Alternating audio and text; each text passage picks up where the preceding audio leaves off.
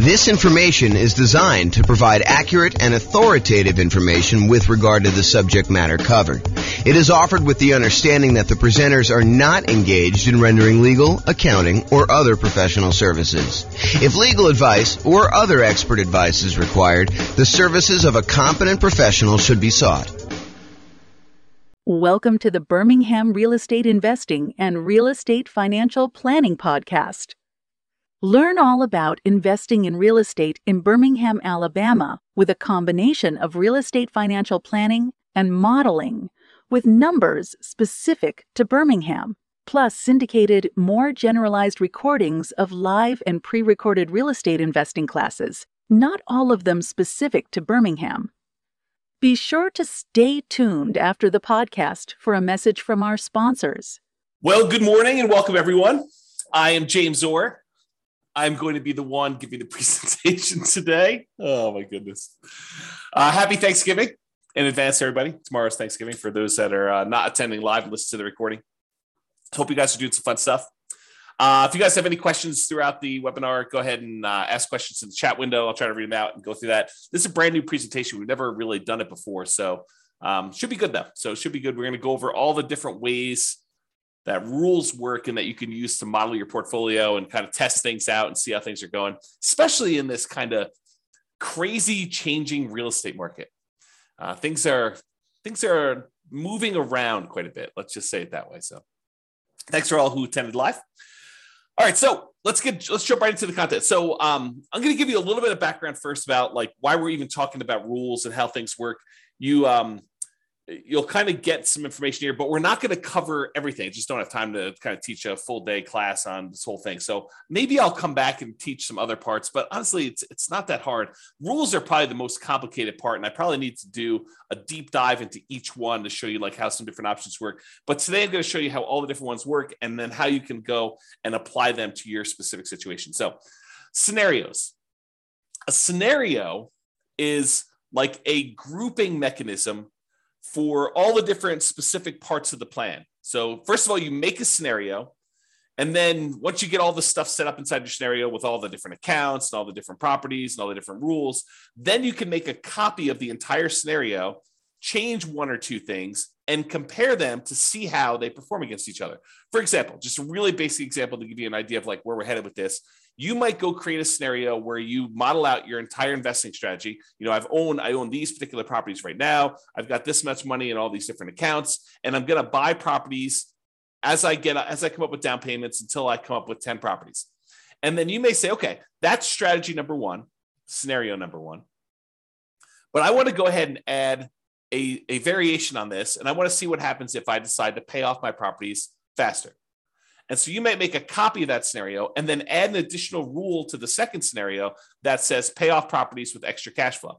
And then you can compare one where you have the basic model, your strategy that you're going to implement, and then the one where you pay off properties early. And you can see how much better or worse paying off properties early is for you in that specific situation, that specific strategy. So that's an example of where we're headed. So how you do this is you have a scenario, and then inside the scenario, you add all of your accounts. And accounts are nothing more than a place for you to store money. So you might want to have an account where you have all your stock market investments, or an account where you have all of your bonds, or an account where you have your retirement funds, an account where you have all your crypto, if you're still doing that stuff. All the different things that you have where you store money, and they have different rates of return and different characteristics. If you're like got pre-tax money versus post-tax money, you might want to separate those out. The trick is simplify down so that you only have the maximum number of accounts, the minimum number of accounts that you can before you have to do more. So as one example, if you normally in real life have a separate account for each property, for doing your modeling, you probably don't want to do that. And the reason why is then you got to manage getting money from one account to another account in order to be able to aggregate it to buy your next property. If you just say, look, this represents the sum of all of the property accounts that I have, then you could do it that way. So big picture, you've got the scenario. Now you've got all the different accounts that you've got set up for all the different things. In the beginning, as just like a tip, just make one account. If you've got more complicated things to model later, you can always go do that. But If you're just starting out, just do one account and kind of do it that way. And then accounts can also, as kind of like a more advanced side note, an account can also represent things like what a business is worth to you. If you think about it, an account really is just a place to store money. So if you say, this represents a business that I own, it's got about $1 million net worth, and you can go ahead and model the income from it somewhere else, you can sort of do it that way too. Okay, so scenarios, accounts, now you've got properties. So inside the scenario, you've got all the different accounts you have, which is all the different places to store money. And then you've got all your properties, all the single family homes, duplexes, triplexes, fourplexes, any commercial buildings, any apartments, any industrial buildings, basically any real property that has characteristics like appreciation rates and rents and taxes and insurance and all those other things. That is another thing. And we break down properties into two major groups. Any properties that you already own. So each one of those is an exact property that you own. And then we don't allow you to make copies. Well, I have to be careful of how I word this. You can make a copy of a already owned property as like a starting point to make another one, but you can't buy more than one of a property that you already own in the same scenario. So any already owned properties you have, just go ahead and add all those as already owned. And then we have this thing called dynamic properties. And really, they're just templates. They represent a property that you might buy more than one of over time. So you can go in there and say, look, I've got a typical 3-bedroom, 2-bath type property that I'm going to be buying more than one of. Right now, they're worth this amount of money. Right now, they collect this much in rent. Right now, their taxes are this and their insurance are this. And over time, the price is going to go up. And over time, the rents are going to go up. And over time, insurance and taxes are going to adjust on this thing. But I might buy one of them this year, one of them 2 years from now, one of them 4 years from now. And so we call those dynamic properties, or you might hear me refer to them as template properties, where you use rules, which we're going to get to in a second, in order to buy more than one of those. So, and any of the properties, whether they're already owned or dynamic, can be single family homes, duplexes, triplexes, fourplexes, apartments, commercials, industrial, any type of building that you have, any type of real property that you have that you want to do that. So again, big picture scenarios, inside scenarios as accounts and properties. And then what we're going to talk about mostly today is how do you manipulate an account or how do you manipulate a property? That's what you use rules for. So rules go ahead and they say, add money to an account, or increase the rent I'm getting on a property, or buy 3 of these properties, or buy a property every year, or start paying off properties with any extra cash I have in this account. Rules are things that manipulate accounts and properties in the scenario that you can do. So as we go through this, we're going to go through all the different rules types. And what you should be doing, in my opinion, is think about your specific situation and how you might apply these rules to you and the setup that you're going to do in the Real Estate Financial Planner software. And if you don't have an account, you can go ahead and make an account. They're free. Go to realestatefinancialplanner.com, go ahead and make a free account. And you could be playing around with this as you listen in the background, although might be better to pay attention, and then you can go back and play with it on your own. But, do whatever you want to do. So realestatefinancialplanner.com, you can go make your account. But I would suggest you think about your situation and why we might have a rule in the first place for doing this. Because it might give you ideas on things you might be able to do or test in your scenario to see if, hey, maybe I should recast my mortgages, or maybe I should pay off my properties, or maybe I shouldn't take all my extra cash and pay off my properties over time. There may be a reason James made a specific rule that says, hey, only pay off properties if you have a lump sum and big enough to pay off the whole thing, which there is a reason for doing that, but I'll let you discover it on your own because you're going to go ahead and model this in your own stuff. So that's the thinking. So if you're going to go create a scenario, kind of a strategy that you're going to model for yourself, the order that you should do them in is you should make a scenario. And a scenario is this bucket that you're going to hold these accounts and properties and rules in. So you make the scenario first. There's a couple of questions about the assumptions for the scenario. But then the next thing you do is you go create all of your accounts and you make sure your accounts are attached to the scenario, because you can have 5 different scenarios and have certain accounts in certain scenarios and certain ones that do not get put in certain scenarios. So an account is like a module you can use to have in one or more different scenarios. Then once you're done making all your accounts, then I recommend you go make your properties, and your properties are going to reference, where do you want to use as the source for your down payments for your properties, which account, and which account do you want to deposit your rents and get your expenses out of from there. So really, in order to do it in order, you should make scenarios, then you should make your accounts, and then you should make your properties, because the properties are going to use the accounts and you're going to want to put those in the scenarios to do that. So it's helpful to do it in this order. Of course, you can add an account later. You can add a property later. It's not required, but it's helpful if you go ahead and do those in order. And then finally, once you're done making the accounts of the properties, you usually make the rules to manipulate what's happening with the accounts and what's happening with the properties. And today, this morning, we're going to be focused in on step number 4, rules. With that being said, so once you go in there and you make your scenario, at the bottom of the page on the scenario is the list of your different rules. And there's a big old button that says create new rule.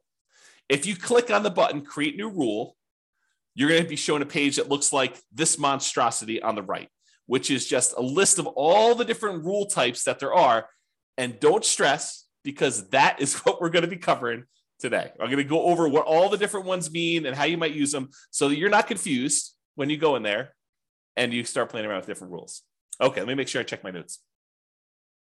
Yeah, so we're going to basically be focused on what the rule does and when you might want to use it. That's what my goal is today, is to kind of talk about what each rule does and when you might want to use it. I'm not going to go into because it would be overwhelming for you. If I went through and I walked you through each of the options for the different rules and how to set it up, not going to do that. Today is going to be, hey, look, here are all the different rules and a whole bunch of different ideas for how you might want to model your own real estate investing strategy, what you should be doing, and to see how it all works out. So when you might want to use it is kind of what we're covering there. Okay. So with that being said, if you notice on this right-hand side, for those that can see the image, if you're listening to the audio, don't stress, I'm going to go over it in detail. But on the right-hand side, there's different groups. There's a group for buying properties, for selling properties, for impacting mortgages, for adjusting scenarios, accounts, and properties, and for other rules. So all I did is I just broke down and I said, hey, these are what the basic groups do. So if you're looking for a rule that does a specific thing, you may want to look under this heading. It's like groups of different rules. So buying properties, there's rules that are all about buying properties. You use these rules to buy dynamic. In other words, the template properties. You do not use these rules to buy anything that's already owned. You either need to have the property in your scenario as already owned, or you do not. So you don't use rules to buy properties that you already own. That's another way for me saying that. So you use these rules for buying properties to buy any template properties. And the template properties, again, are just ones that you've set up that you say, look, I might want to buy a duplex in the future, or 5 duplexes in the future, or an apartment building that looks sort of like this, or 10 apartment buildings that look sort of like this. So you either can make different dynamic properties with slight variations, or you can make one say, yeah, I'm going to be buying properties that sort of look like this, and I'll buy 10 of them, or 5 of them, or 7 of them, or 14 of them, or whatever you want to do. Okay.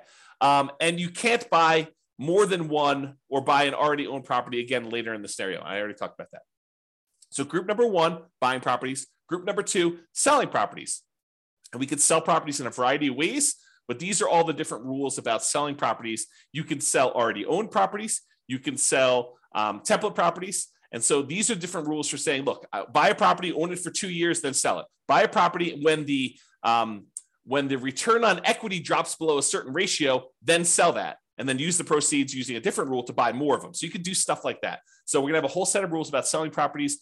We have a whole set of rules that impact mortgages, like pay off mortgages with extra cash flow, or pay off mortgages when I have a big lump sum, or pay off mortgages if after doing the calculation, I could then achieve financial independence if I paid off these mortgages, or recast the mortgage. And recasting a mortgage, for those that don't know, is, let's say you have $10,000 that you got a bonus from work or whatever it is, $10,000. If you go down to the bank, let's do this first. If you send in the $10,000 to your mortgage company and you pay down your mortgage by $10,000, your monthly payment does not change. The amount of time you have left on your mortgage comes in. So if you had 20 years left on your mortgage and you paid $10,000, now your mortgage might come in by, you have to do the math because it changes over time, but it might come in by 2 years. Okay. So you have 2 years, you'll pay off your mortgage 2 years faster if you just make the regular payments from then on, if you just sent the $10,000 in. Or with some mortgage companies, you could take that $10,000, you could go into the bank or call them up on the phone and say, look, I would like to recast my mortgage. And they say, okay, if you send us the $10,000, we will go ahead and restructure your mortgage so that it still pays off in the same amount of time, but your monthly payment goes down by, let's call it $100 a month. They do a calculation to figure out what the new math would be so that it pays off still in that same amount of time. And now you can reduce the amount of your monthly payment, improve your cash flow, as an example, by recasting your mortgage. And they may charge you a fee to do that, by the way. They may say, hey, it's $500 to do it, but we'll recast your mortgage. So you pay the $10,000 or you pay $9,500 and they take the $500 out for recasting your mortgage, and they do that. So that's what recasting mortgage is, and there's a rule to do it, which we'll talk about. Or you might have a rule to refinance a property. So we'll talk about that too. Then we have another set of rules for adjusting scenarios or accounts or properties. Let's say, and I'll get into the details, so I'm going to go over all the different rules. But let's say, as an example, you say, hey, at some point in 5 years from now, on whatever that date is, what is today? On Thanksgiving of 2027, I am going to hire a property manager, and then I'm going to have my property management fee go from 0% to 10% in all my properties. Well, you can use a rule that starts 5 years in the future that's go ahead and sets the property management in all your properties to be 10%. That's what you can do by adjusting different values on all these different things. That's just one example. And then I have kind of like a catch-all miscellaneous bucket, doing other things like moving money between your accounts, creating income from a job, rebalancing a set of accounts, like you want to do 50% in stocks and 25% in bonds and 25% in cash. We have a rule that will automatically rebalance your account balances by moving money between the two. Or ones that might do like simulate market corrections. Like, what happens if property values are not always going up by 2, 3, 4, 5, 6, 7%? What if we see a period of time where property values decline? And maybe that doesn't happen this year. Maybe it happens next year for 2 years. And maybe it happens 10 years in the future for 5 years. So we could use rules to kind of do things like that for market corrections. Or maybe you want to say, I don't know when this market correction is going to happen, so let's have it be random. And I don't know how big it's going to be. It could be 2% down. It could be 15% down. It could be 50% down. We don't know. And so you can go ahead and set these rules up and say it's going to happen at some random point in the future. And you could set the frequency and all sorts of stuff. And we don't know how big it's going to be. Maybe it's going to be, somewhere between 0 and 20 or 0 and 50, whatever you want to set up for your kind of rules to model all that stuff. And then you can see how your particular portfolio, the strategy that you're planning on doing, is impacted by all of these changes.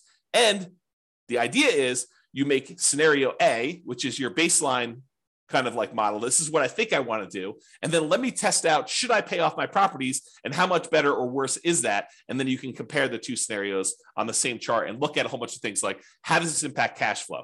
How does this impact all the different things that we measure as risky, like your debt to income ratio or your resiliency or the months of reserves you have, or how much faster does A versus B get me to financial independence? And you can look at all those different things to do that. Okay. Before I go on, because I think I'm going to get into the rules next, does that make sense to everybody? If at least one person can tell me, yeah, that makes sense. Good job, James. Keep going. Or I'm really confused. You should stop now because we're not going to get very much farther. If you could put the chat window, that'd be awesome. No one is responding. Unbelievable. Okay, good. Ben at least is. Okay, that's awesome. All right, I appreciate it, guys. Thank you for participating. Okay. All right, so let's talk about the rules to buy properties. There are two different rules to buy properties. Buy properties on a specific month yearly, or buy a property when an account has a down payment. Okay, yeah, I appreciate that. Someone said, I'm following along, but might get behind if I'm doing something else. Yeah, no worries. Okay, that's cool. Okay, so rules to buy properties. So there's two different rules that we have to buy properties. And you might think, man, you should have a lot more complicated rules than this. Honestly, this really is sort of all we need.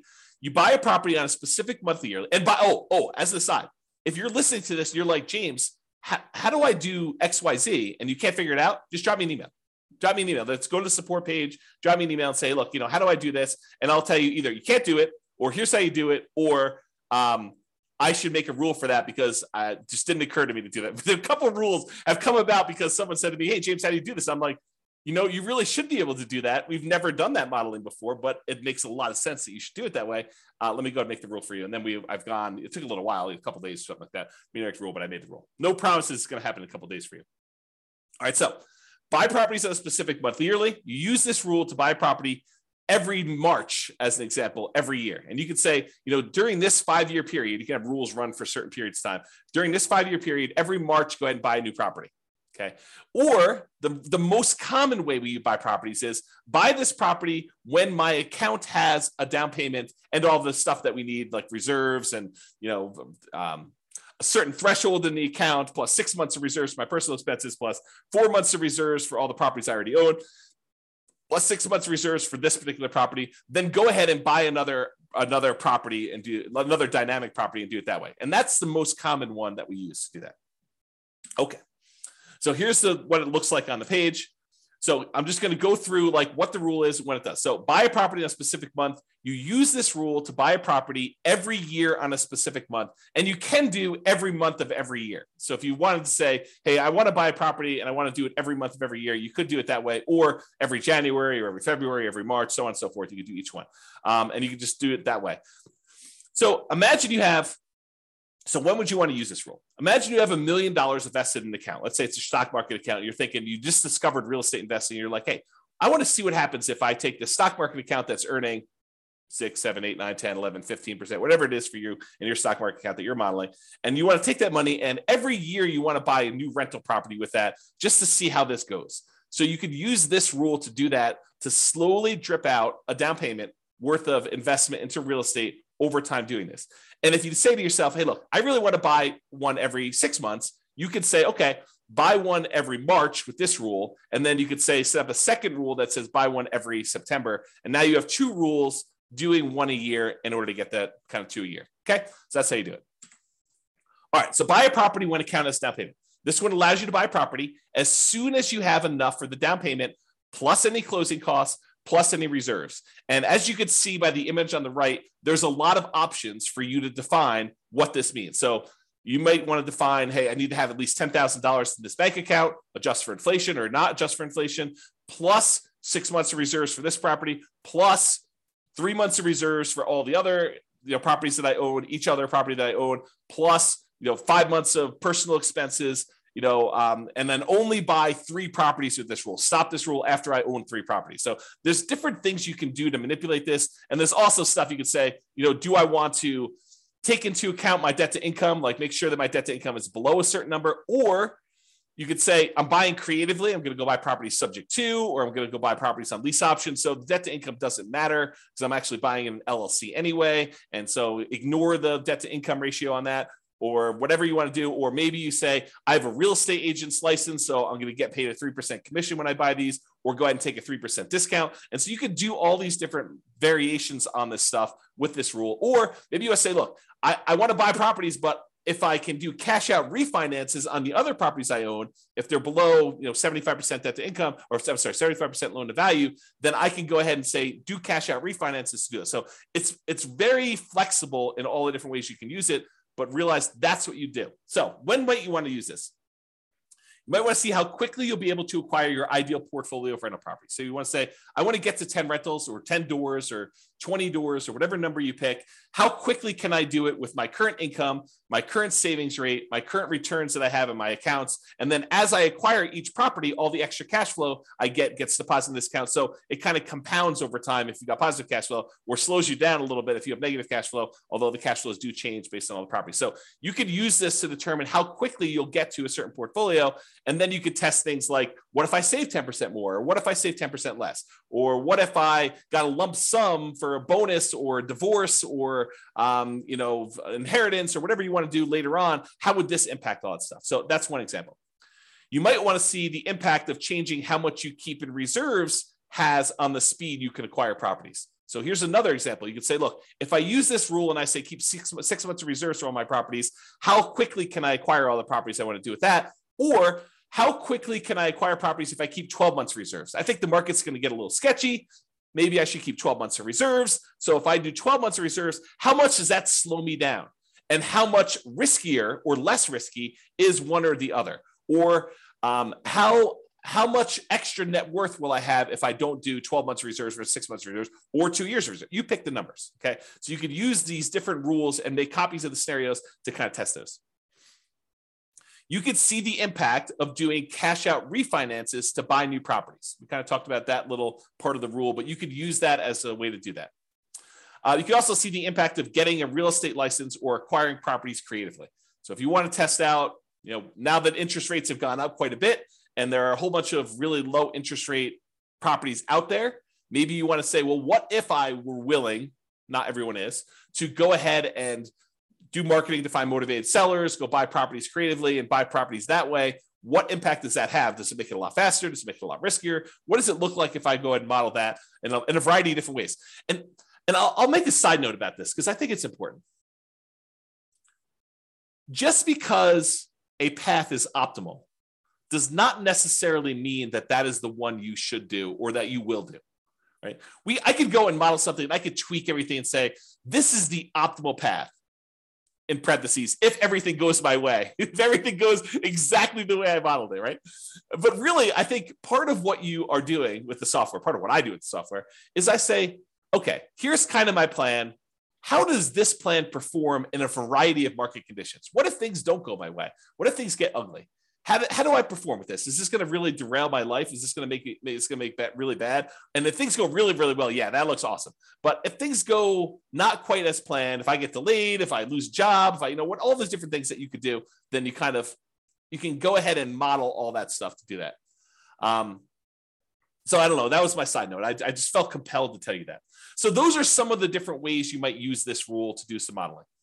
And if anyone has questions, feel free to ask your questions in the chat. I'll try to get to it. Now, here are all the different rules for selling properties. And since I'm going to go through all of them in detail, I'm not going to cover them here, but let's go through them one by one. All right. So here's a rule that says sell properties and pay off mortgages to retire. Here's how this rule works. If by selling some properties, let's say you have 10 properties and you want to sell off 4 of them, okay? If by selling off 4 properties and paying all the associated closing costs, all the transaction costs for sale, the depreciation recapture, your capital gains tax, your real estate commissions. If you pay all those costs, the net you'd have after paying off all these properties, you could pay off the remaining properties. So you have 10, you paid off, you sold 4 of them. Now the money you got after all your expenses can pay off the 6 remaining ones. If that would give you enough cash flow and any money you have invested in the stock market with your safe withdrawal rate, because it takes that into account too, that between the cash flow from the 6 paid off properties and any money you have from the stuff you have invested in your accounts with the safe withdrawal rate, you would be financially independent. Then go ahead and execute this rule. This is sort of the rule if you buy more properties than you need and you let them all grow appreciation wise and paying down the loans, you get a little bit of cash flow over time. And then eventually you get to the point where, hey, if I sold 3 of these, then I could pay off 7. Or if I sold 7 of these, I could pay off the 3. And by paying off the 3, then that actually would get me over the bar of being financially independent, where all the investment income I have would meet my minimum target monthly income in retirement. Then go ahead and do that. Instead of having to guess and check when that happens, we have a rule that says, hey, if you want to go ahead and acquire a certain number of properties, and then by paying off some of them, you could pay off the rest. By selling some of them, you could pay off the rest of them and you'll be financially independent. That's this rule. So you could use this rule to say, hey, I'm acquiring properties. Maybe I get to the point where I don't need 12, right? And so when do you get to the point where you could sell a part of the 12 and pay off the other ones in order to be financially independent with the other money in your account? Pretty cool rule, right? Like an interesting way to do that modeling. At least I think it's a pretty cool rule. I like this rule a lot. Okay, so that was one rule. Here's a totally different one. Sell rental properties after owning them for a specific period of time. So this one allows you to sell all rental properties. It does not do owner occupants. So it's only rental properties after you've owned them for a specific period of time. So let's say you acquired properties and you're doing lease options as an example. So you're buying properties and you think that you're going to be holding these properties for 3 years and then the tenant buyer is going to cash you out. You can go ahead and set this rule up and say, okay, I'm acquiring properties as quickly as I can. As soon as I have a down payment here, buy another one and then find a tenant buyer, a lease option tenant buyer to come in and lease it from me. And I think I'm going to sell these properties after holding them for 3 years. Some of them may be 2, some may be 4, but on average, it's going to be about 3 years. What would that look like? And so you'd use this rule to then sell properties after holding them for whatever period of time you define, X number of months. Okay. So that would be an example of doing that. So, and by the way, this one is for rental properties. It's not for owner occupant property. So if you're thinking to yourself, hey, look, I might want to use this rule to live in a property for 2 years to get the tax advantages of like 2 out of the last 5-year tax advantages where you don't have to pay capital gains up to certain limitations on that. This is not that rule. but I might have another rule coming for you if you're looking to do that strategy. That's where we're headed. Oh, wait, what's this? Sell owner-occupant properties after owning them for a specific period of time. Well, maybe this is that rule that I was just talking about. This allows you to sell an owner-occupant property, a property that you're living in, after owning them for a specific period of time. So you could say, hey, I'm going to do this model where I'm buying properties at a discount, but I'm moving into them. I'm going to live there for at least 2 years.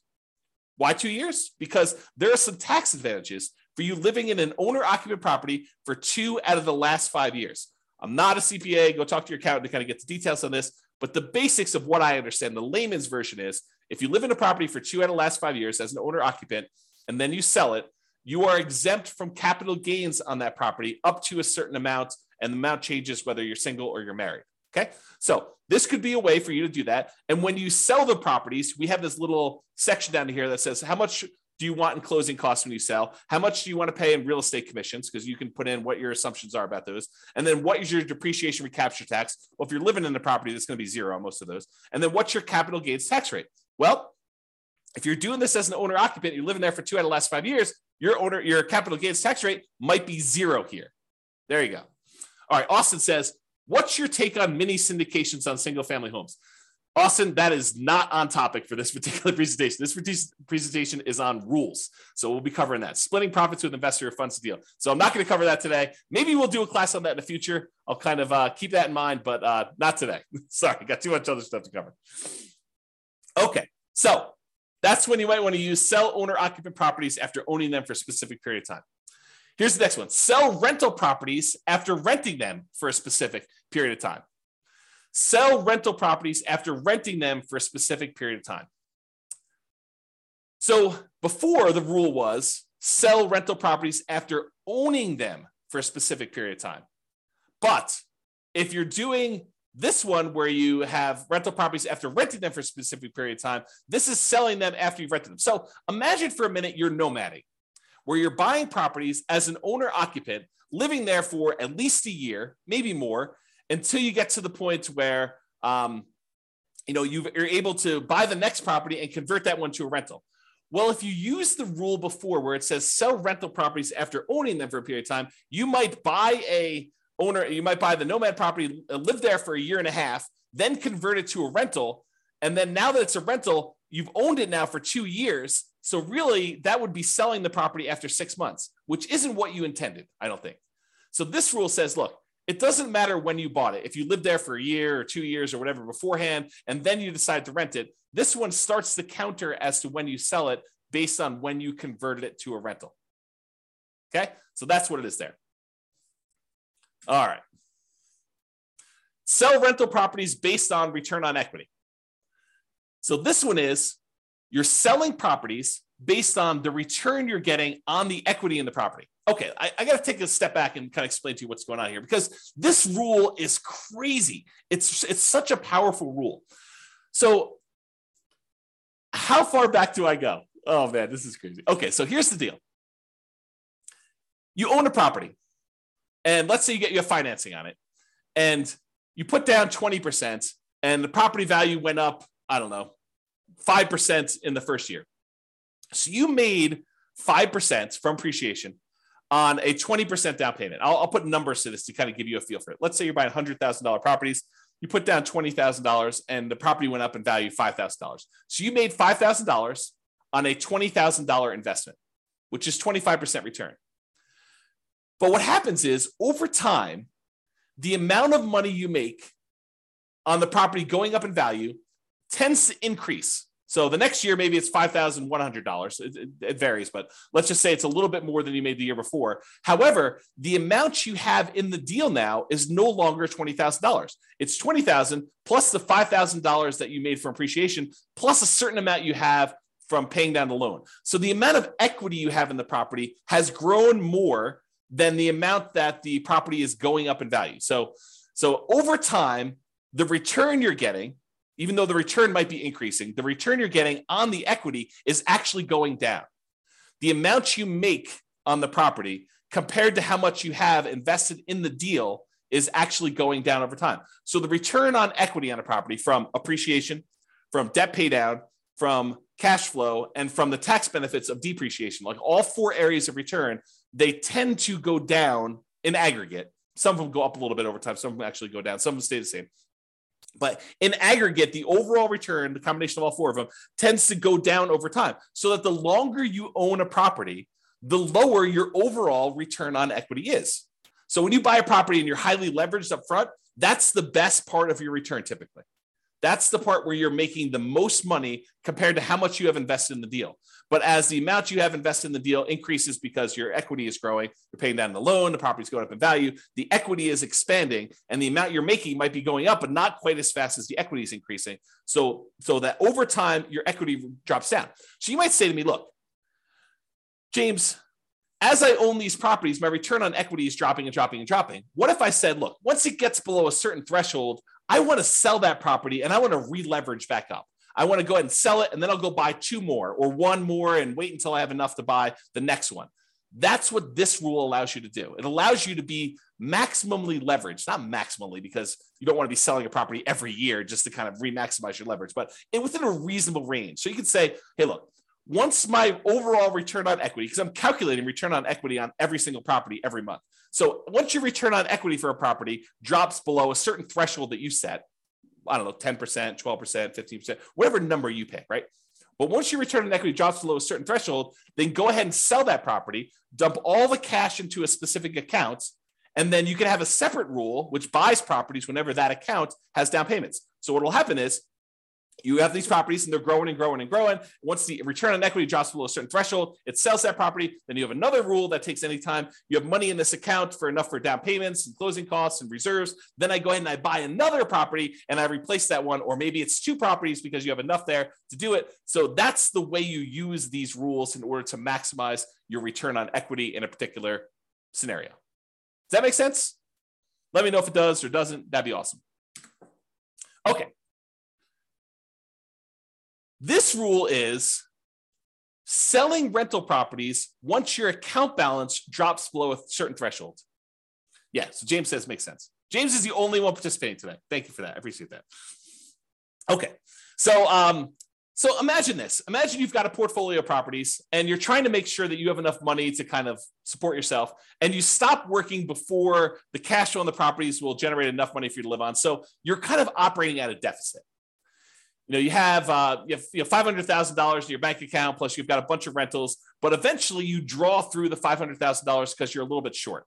So you could set a rule that says this: once my $500,000 drops to the point where I only have $10,000 or $50,000 or $100,000, whatever your comfort level is, once I get to the point where my account balance drops to $50,000, as an example, then go ahead and sell one rental property to boost that account balance back up. And then I'll keep draining on that account until I get to the point where it drops down again, and then sell another property if you want to. You can kind of use that to do that. So imagine a situation where you stopped working earlier than you should have before you completely are financially independent. And now you have a whole bunch of rental properties with a whole bunch of equity, but you don't want to go sell those properties with equity right now. You want to go ahead and hold on to them as long as you can until the point where you need to sell them in order to put money in your account to be able to support your lifestyle. Then you could use this to model that situation. Or you could say, look, as soon as I get to the certain point where this account balance drops to a certain level, go ahead and sell a property because I want to be able to use that money to buy new properties. You could use that too. So this is similar to a rule that we're going to have later, where instead of selling the properties, you do a cash out refinance in order to bring your account balance back up. So they're sort of like a pair of rules. This one is the sell the rental. You sell it, you pay all your expenses on it, your closing costs, real estate commissions, depreciation, recapture tax, your capital gains tax. You can go calculate all those, and then the net gets deposited to your account. Or, which we'll get to here in a second, there's a similar rule that says, once my account balance drops below whatever threshold you set, then go ahead and do a cash out refinance to get to those. I did a whole class where we really use these rules a lot. I compared a person who lived in a really high cash flow market to a person who lived in a really high appreciation market. And I showed that while it's a lot easier to get to the place you want to be when you're in a really high cash flow market, you can get there in these really high appreciation markets with a combination of selling properties or doing cash out refinances. But there's some complications with the cash out refinance, which I talk about that in that 2-hour class. But I think the name of that class was cash flow versus appreciation. I think that's what the name of the class was. And I set it up as two different people competing, and go watch that if you haven't seen it before. It's pretty good if you're interested in this particular modeling. Okay. All right. Next rule: sell properties, but only if by doing so, the money that I get from all the properties will allow me to retire based on a safe withdrawal rate. So I mentioned safe withdrawal rate earlier. I'm going to take a moment to kind of make sure everyone understands what I'm talking about. So there's this study, it's called the Trinity study. And what it basically did is it went back through historical stock market rates of return. And it said, if you only take out 4% of your of the amount of assets you have invested in stocks and bonds, then the likelihood of you running out of money in a 30-year retirement period was really, really low. That's the basics of the study. And so what they called that 4% was a safe withdrawal rate. And I'm using safe in quotes because there's been some arguments that it's really not so safe. There's been arguments by the guy who came up with it that it could be a lot higher than 4%. So really this idea is, if you have a certain amount of money invested in stocks and bonds and maybe some cash, what percentage of that portfolio, if you have $1 million, what percentage of the $1 million can you take out each year where you are where you are not very likely to run out of money? That's what a safe withdrawal rate is. So you've defined what your safe withdrawal rate is in the software. You basically say, my safe withdrawal rate is 4% or 3% or 5% or whatever number makes sense to you. And you can test these things, right? You can go ahead and run a scenario at 4, you run a scenario at 5. What difference does it make? Run a scenario at 4, run a scenario at 3, maybe do some market corrections in there to see how that plays out. You can do all this stuff. But this rule says, look, I've got a bunch of rental properties, and maybe I have a little bit of money invested in the stock market right now in one of the accounts in there. And so what I want to do is I want to check each year and say, hey, look, if I sold all these rentals and I paid, closing costs, I paid real estate commissions if I've got any, I paid my depreciation recapture tax if I've got any, I paid my capital gains tax if I've got any, if I paid all those expenses on it, the net amount of money that I would take and I would deposit into my account balance, invest in the stock market. If I did that, would the money in the stock market allow me to retire? Would my safe withdrawal rate for the amount of money I have in the stock market allow me to be financially independent? And if so, go ahead and sell the properties.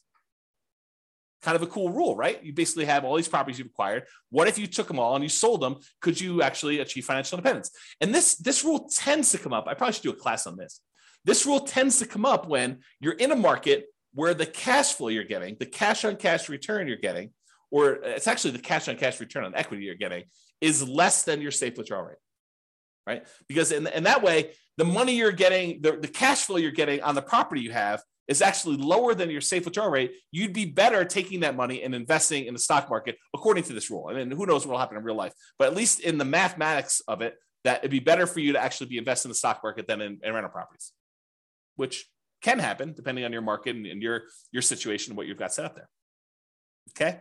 So that's that rule. Kind of a cool one. All right. What about properties that you already own? And you said, look, I planned on selling this property next Christmas anyway.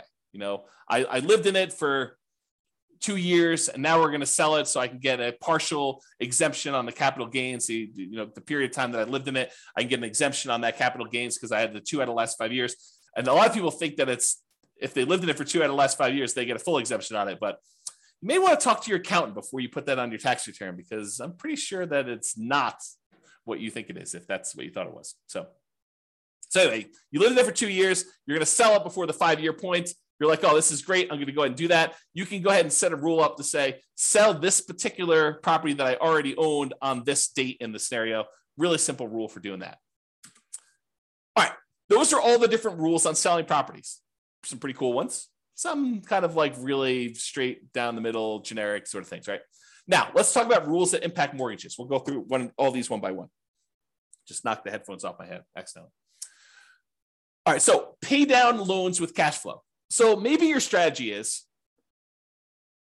I've got all these rental properties. They're producing a bunch of extra cash flow. Maybe I've got some savings from my job and that's got some extra cash flow. I want to keep a certain amount of reserves, but anything over that amount I have in reserves, I want to take that money and I want to pay off mortgages with them. That's what this rule is about. So it takes any excess cash over a threshold you set, and each month it uses that extra money to pay off mortgages on the property. So if you have $7,000 more than the minimum balance that month, you can go ahead and throw it in there. And by throwing it in there, you then pay down that mortgage. And you can pick, which mortgages you want to do. You want to do the lowest balance, you want to do the highest balance, you want to do the lowest interest rate, you want to do the highest interest rate. You can choose which mortgages you're paying off, but this rule will then go ahead and do that. So when might you want to use this rule? Well, if you want to do a debt snowball or a debt avalanche to pay off mortgages, you would use this rule. And you could test to see how much better it is to pay off the highest interest rate mortgage versus the lowest balance mortgage or the lowest interest rate mortgage. And you could see which one's better and how much better it is for you. James says there's no 1031 exchange rule for selling. Well, 1031 exchange rule is just about how much you pay in taxes. So we have the ability for you to adjust how much you pay in taxes on the property. And then you can go ahead and use that rule and set the taxes to be equal to 0 for that. But then you got to track how much you would have had to pay in taxes on that one. So there's no keeping track of how much deferred taxes you have on a particular property, something I might add in the future, but you can set the threshold to be, I'm not paying any taxes on this one when I sell it. And yet my fees are an extra, $1,000 to do the 1031. So you can do 1031 exchanges. It's just not a specific rule for 1031 exchanges. If that makes sense. Good question though. Good question. Okay. So pay down loans with cash flow. That's how that works. Okay. Pretty simple. However, every time you make a payment on a particular loan, it doesn't actually improve your cash flow in the short term, unless you pay off the loan completely, and then it improves it by a big chunk. But it doesn't improve your cash flow because by paying down the loan, all you're really doing is moving in the date that loan gets paid off from where it was to closer. So it'll be paid off sooner. But your monthly payment stays the same. So it doesn't improve cash flow on a property. So you might say to yourself, hey, and I'll add this one other thing. And the amount of money you're earning on that extra cash flow you're doing is the interest rate of the loan. So if you're taking your money and you're paying down a 3%, 4%, 5%, 6%, 7% mortgage on a property, the amount that money is earning is the amount of your mortgage interest rate. So if you're paying off 3% loans with that, you're earning 3% on that money. You're paying off 7% loan, you're paying 7% on that money, okay? So the idea is the more you're paying off on those properties, until you pay it completely off, it doesn't really benefit you in the short term. It benefits you when you pay off the loan, which could then compound and help you in the future on other properties you're doing, but it doesn't benefit you in the short term by improving your cash flow. And so you might say to yourself, well, why would I go take this extra money that doesn't help me in the short term? Why don't I let that grow in something else I'm invested in, like either more rental properties or stock market or I don't know, whatever you want to do, crypto, bonds, whatever you want to do there, hard money lending.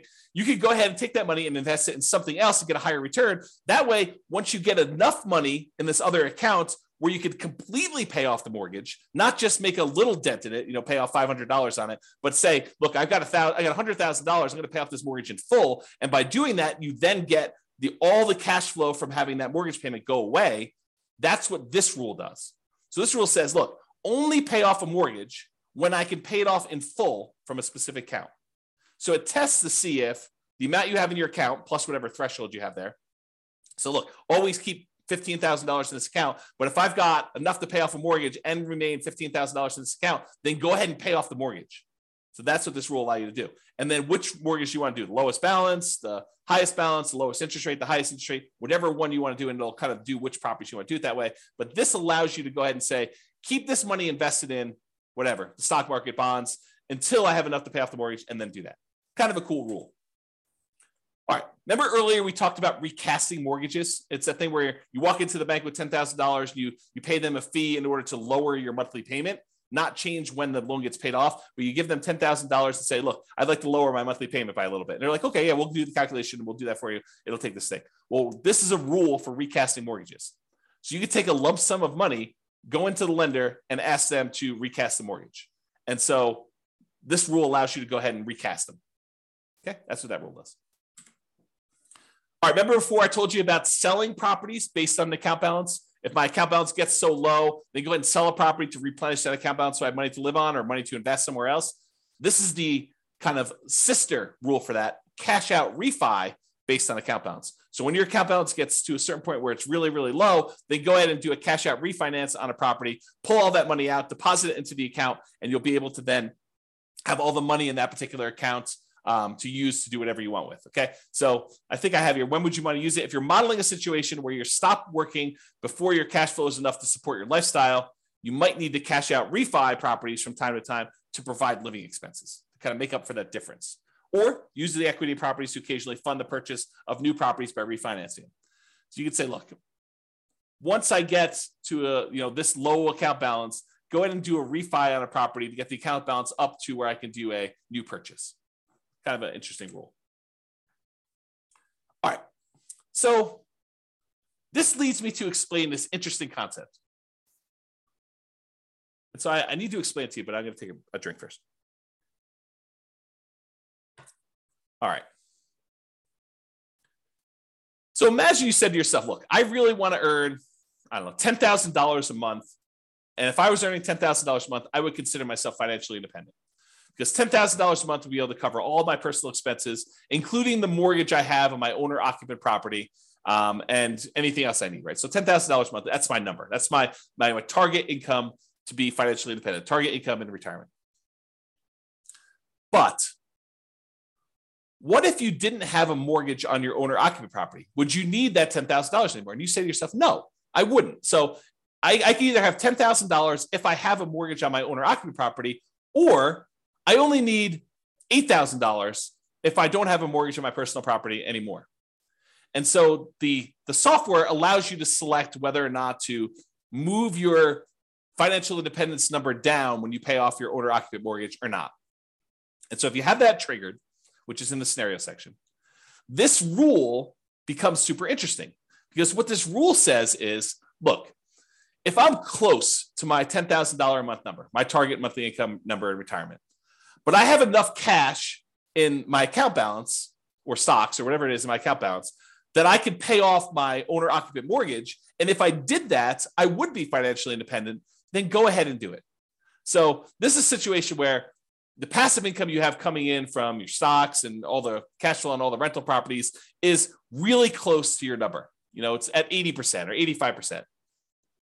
But you have enough extra cash lying around somewhere where you could pay off your owner-occupant mortgage because the balance is low enough that would actually lower the amount you need, and it would trigger you being financially independent. Then go ahead and pay off the owner-occupant mortgage. That's what this rule does.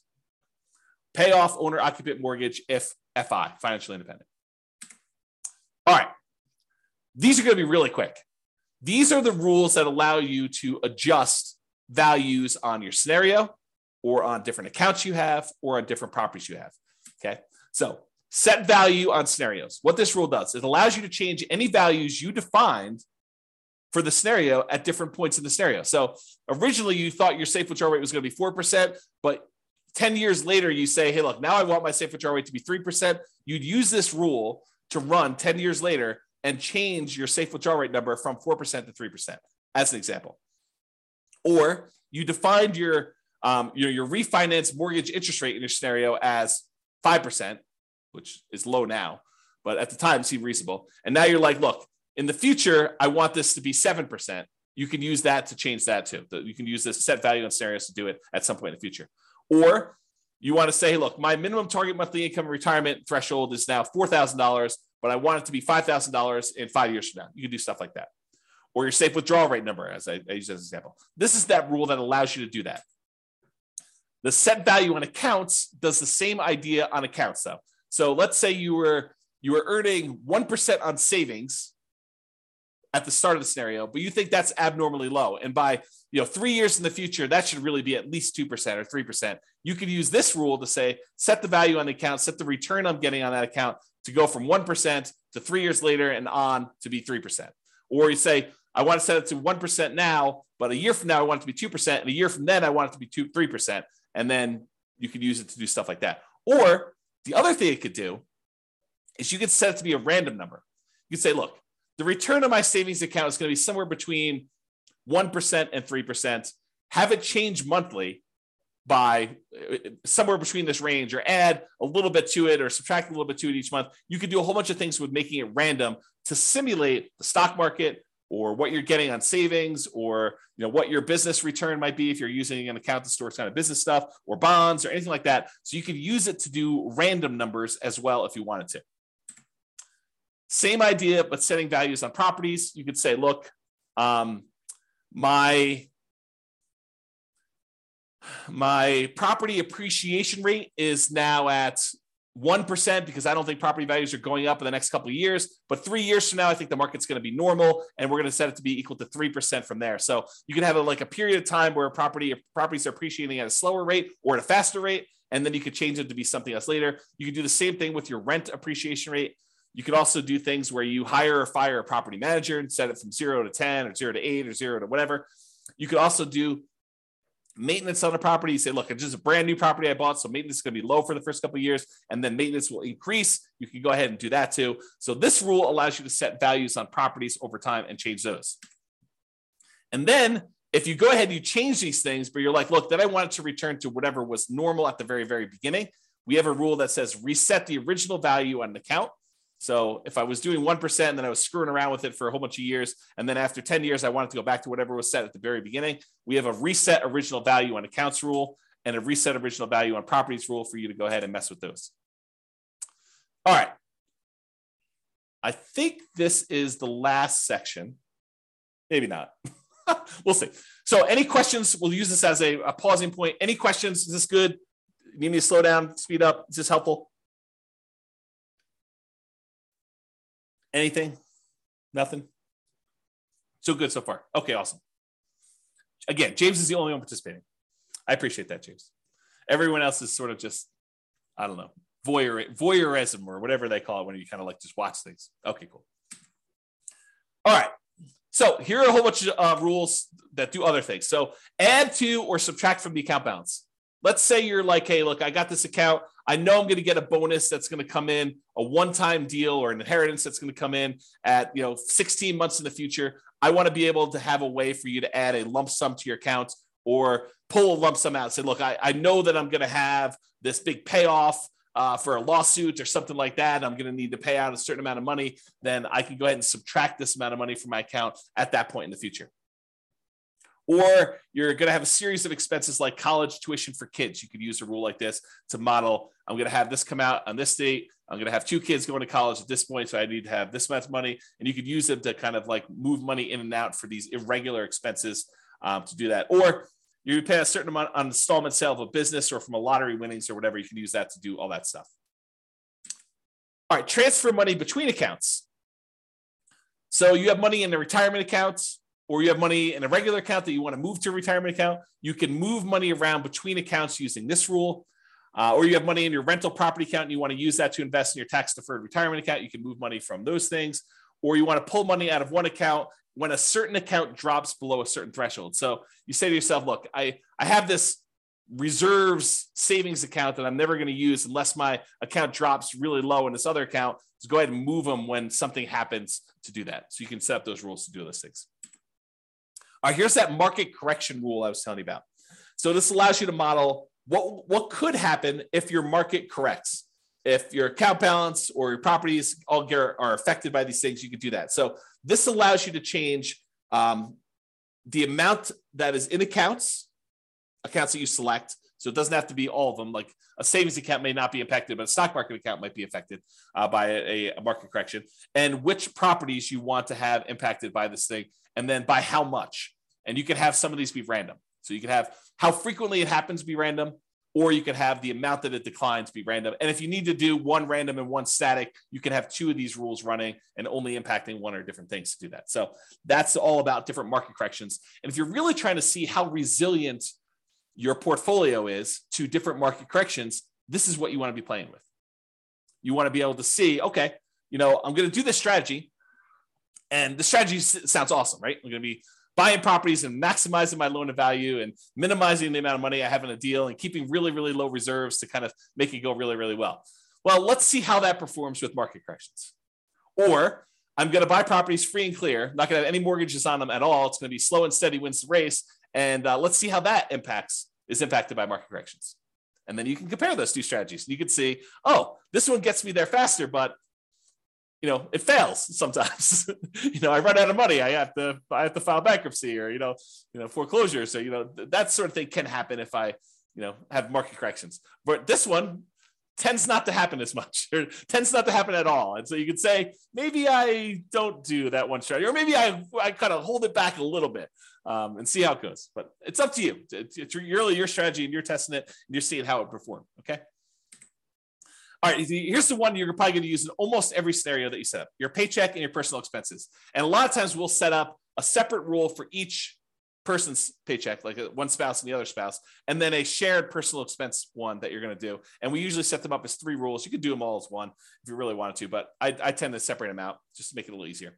So what this rule does, allows you to model receiving a paycheck or other regular income. It doesn't have to be a paycheck, but it could be, I'm getting regular payments of a certain amount. If you're doing, you don't need to do this for rental properties because the rental property stuff does its own thing. And the personal living expenses. So you might want to use this to model each one of your paychecks, and then which ones of those go away when you're financially independent, you stop working. You could set this rule up that says, hey, look, I get this paycheck, it's this amount, but as soon as I am financially independent, stop giving me this paycheck. And it'll automatically turn it off for you so that you no longer get it, okay? And then you could use it later if you wanted to model Social Security if you don't want it to count towards your income to qualify for being financially independent. So we have another rule specifically for Social Security, which does count towards your financial independence number. But if you're like, look, I don't believe Social Security is going to be there, it's nice if it is. Let's go ahead and model that Social Security, but don't count it toward my financial independence number at all. You'd probably want to use that sort of like a fake paycheck from Social Security. Okay. So you could use that to model that too. And so to do Social Security, you just have this rule start at whatever date you'd qualify for Social Security and have it run through the end of the scenario doing that. Okay. Passive income. This is the one where you could do Social Security with, but it does other things as well. So passive income models things like Social Security, pensions from jobs, and annuities. So if you went and you bought an annuity and you're getting whatever it is, $2,000 a month from the annuity that you purchased, you could use that to model this. And you could go ahead and it's very similar to your paycheck one, except this does count in your calculation for being financially independent or not. Okay, so you model Social Security and pensions and annuity income from that. Lumpy income. Let's say you're like Ben and you flip properties, and you want to have lumpy income come in from every time you flip property. Maybe you flip a property every 6 months, or every 3 months, or every 4 months, or every month, or whatever it is that you do. So you could use this to be what I call lumpy income, irregular income that comes in kind of big chunks. So if you have a fix and flip business, or you get regular bonuses from your job, or you want to simplify modeling lease options where you don't want to put the properties in there and hold them and stuff, you say, look, I'm doing this lease option business. Every 3 years or so, I get $30,000 or $50,000 or whatever your number is. Then I want to model it like that. You could use the lumpy income rule to model things like that. So you could say, I get $50,000 every time I do a flip, or $20,000 every time I do a flip, or depending on your market and your profit margins and stuff like that. But you could use it to do stuff like irregular income to say every X number of months, I get this lump sum of money coming in. Rebalance your portfolio. So this one allows you to say, okay, I've got 3 accounts. I've got an account for stocks. I've got an account for bonds. I've got an account for cash. And every year I want to move money around such that I always have whatever, 50% in stocks, 30% in bonds, and 20% in cash. Use this rule that every January or March or May or whatever you want to set it up as, you go ahead and readjust your rules, your accounts to be this percentage, this percentage, this percentage, and you move the money from one account to another to be able to rebalance your portfolio to keep them where they need to be. If you have a retirement account that has required minimum distributions, you'll want to use this rule to do the required minimum distributions. So basically, it does a calculation for you to tell you what percentage of the account you need to take out that year, and then when you want to take it out. You pick a month, and then every year it does the calculation based on your life expectancy and your tax rate. Your life expectancy, and then you could put a tax rate as to how much you get taxed coming out, so you could do required minimum distributions with that as well. And that, my friends, is the end. I only went 3 minutes over, but I hope that was helpful. I hope that really gave you a good idea of all the different things you could do and all the different ways to model your situation with the rules that we have in the Real Estate Financial Planner software. Yeah, Richard says, thanks, James. A lot of info here. Exactly. I try to give you guys good info. I really do. I try to give you good stuff. So, any final questions from all of the really quiet people on things? It's almost as if Thanksgiving's tomorrow. Almost. Yeah, Ben says, awesome. I hadn't looked into the rules before. Very powerful. Yes, thank you. It is very powerful. I agree. So you guys are very welcome. Any final questions before I let you all go? Get ready to celebrate and enjoy Thanksgiving with your families. Nothing? Oh, so what is this? What is this? You're very welcome. Very welcome. Is it a deal? A deal. Thank you very much. A deal. A deal. That's a great name to be like in a real estate investing kind of person. There you go. Thanks for doing these classes. You miss the ones in person, but this is great. You are very, very welcome. James says, no questions, good material. What is the software you're using? It's the Real Estate Financial Planner software, realestatefinancialplanner.com. It is a software I wrote to be able to do this modeling. So it's not like off-the-shelf software. I programmed it for you. I did it as my service to you. So there you go. It's available on the website, realestatefinancialplanner.com. Go create a free account and you can do all this modeling. And honestly, you don't need to start from scratch. I'll probably do a whole class on this, but if you go to realestatefinancialplanner.com/model, just pick your city. And I've made some sample scenarios for you to start from. Go ahead and just copy that right into your own account and then just edit. That way you don't have to go create everything from scratch. You can say, oh, I see there's a property here. Let me go ahead and change this to be closer to what my properties are and go ahead and do that. Yeah. James says, cool. I'll start modeling this weekend. Yeah. Let me know if you have questions. That'd be good. All right, folks. Thank you all for coming. I do appreciate it. Have a great Thanksgiving, and I will see you all post-Thanksgiving. Bye-bye for now. Thank you all. With home prices up, mortgage interest rates up, and rents up, but not quite enough to counteract the higher prices and interest rates, cash flow on rental properties in Birmingham is harder than ever. Book a call with the Real Estate Financial Planner to apply our proprietary 88 strategies to improve cash flow on your rentals.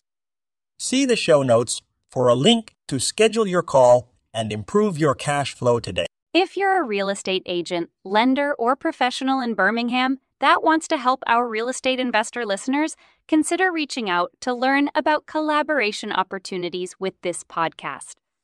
We'd love to add more value to our listeners by having you assist our investors buy, sell, and finance their real estate investments. See the show notes to schedule a call to discuss collaboration opportunities.